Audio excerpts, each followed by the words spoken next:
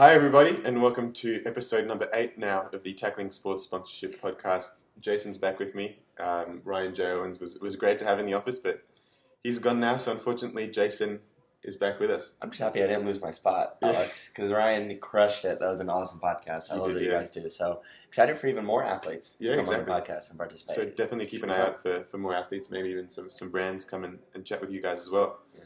So first things first, I think this is what we've got to address. Super Bowl last night, Philadelphia Eagles with the win over the New England Patriots. Make sure to let us know what you guys thought about that. Jason, he's a big Philly fan, so... You're not even asking me about it. You only start talking about the Eagles. No, because then I know that the podcast is just going to turn into like a 10-minute victory rant about like... I haven't... How Nick Foles is the greatest quarterback of all time and Tom Brady's nothing compared to him, so...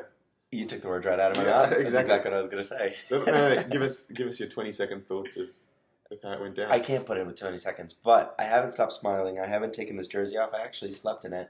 I couldn't really fall asleep, so I'm running on a couple hours of sleep, so I hope that's probably good for the podcast or video services. But I just hope you guys can hear me because I lost my voice yelling. But unbelievable and amazing night for the city of Philadelphia. I'm kind of happy I was in New York for it, not tearing down the entire city of Philly. I don't think anyone's working tomorrow, but unbelievable, and we'll be back. I think it's the start of a dynasty. Let's move on to what we wanted to talk about. Open Sponsorship is a company. 3 of us went over to CES 2018 in early January, a few weeks ago. So CES is the Consumer Electronics Show, so probably the biggest. I think it's the biggest expo. Definitely the biggest. For everything, but definitely the biggest tech expo. Lots of new tech products for this year, but also a lot of prototypes that will launch maybe 2-3 years down the line that people want to show off and get customer feedback from. So 3 of us went there, Ishveen, our CEO, and then Jason and I. Pretty spontaneous trip, I'd say.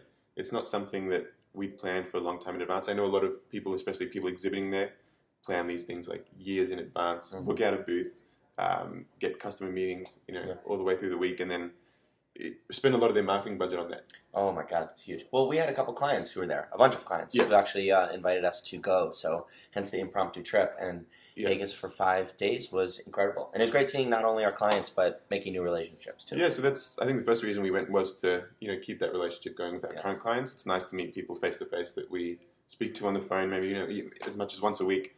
So to finally meet them, have a nice chat was really nice. And then we got to explore, as you said, a lot of new and exciting brands. Because there were, I think, do you know how many brands were exhibiting? Thousands. Tens of thousands, I want to say.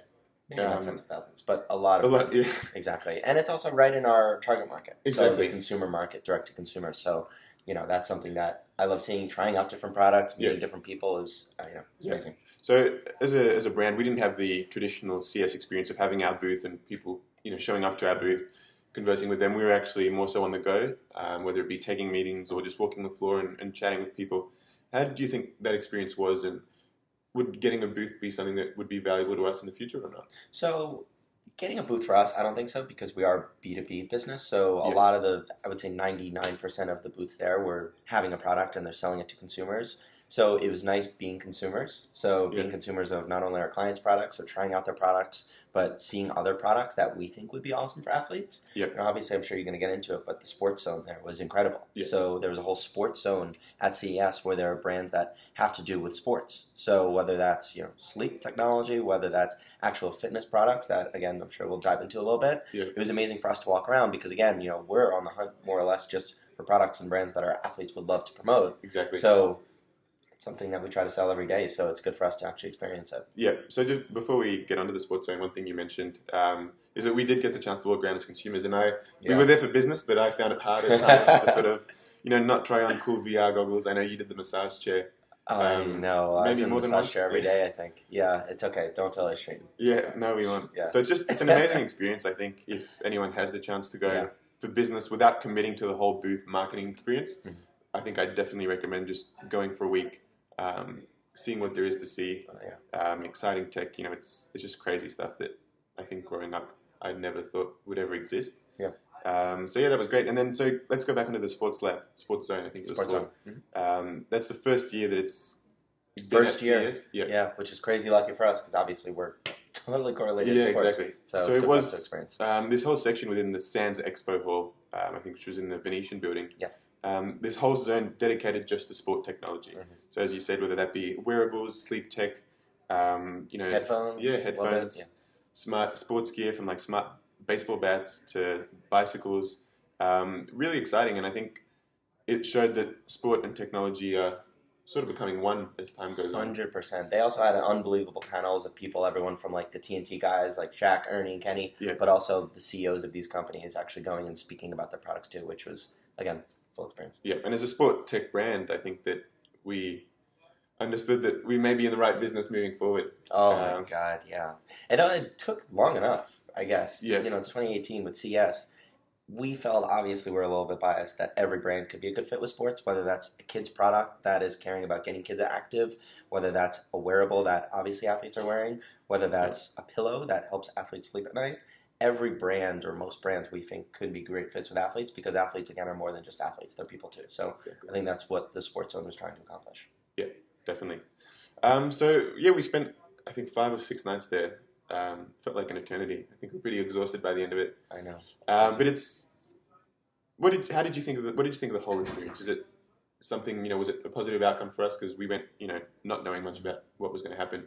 Yeah, so I think it was twofold. Obviously, we're talking a lot about the being consumers there, which is great, but I don't want to say distracting, but we didn't go just as consumers. We went visiting, I would say first and foremost, visiting clients that we have, meeting them face to face. Like you said, we have brands from all over the world. So there were brands from China there, from Taiwan there, who were clients of ours who we went and we actually tried out the products, which is incredible. Then there are brands here in the U.S., of course, that we're here in New York. We can't travel that much. Where we're going, like one example of that is Cryo Sleep, where I'm sure you saw they have a product called the Chili Pad, where it's a pillow that is both hot and cold, depending on who wants to sleep on it, at what times, by temperature, which our athletes are obsessed about, obviously. And we go and we actually, I was kind of sleeping on that for a good amount of time. But trying out the different products, of course, talking about different ways that we can improve our platform, and then also meeting new brands. So walking around booths, being consumers, but then also saying, have you ever worked with athletes before? Yeah. Do you think athletes use your product?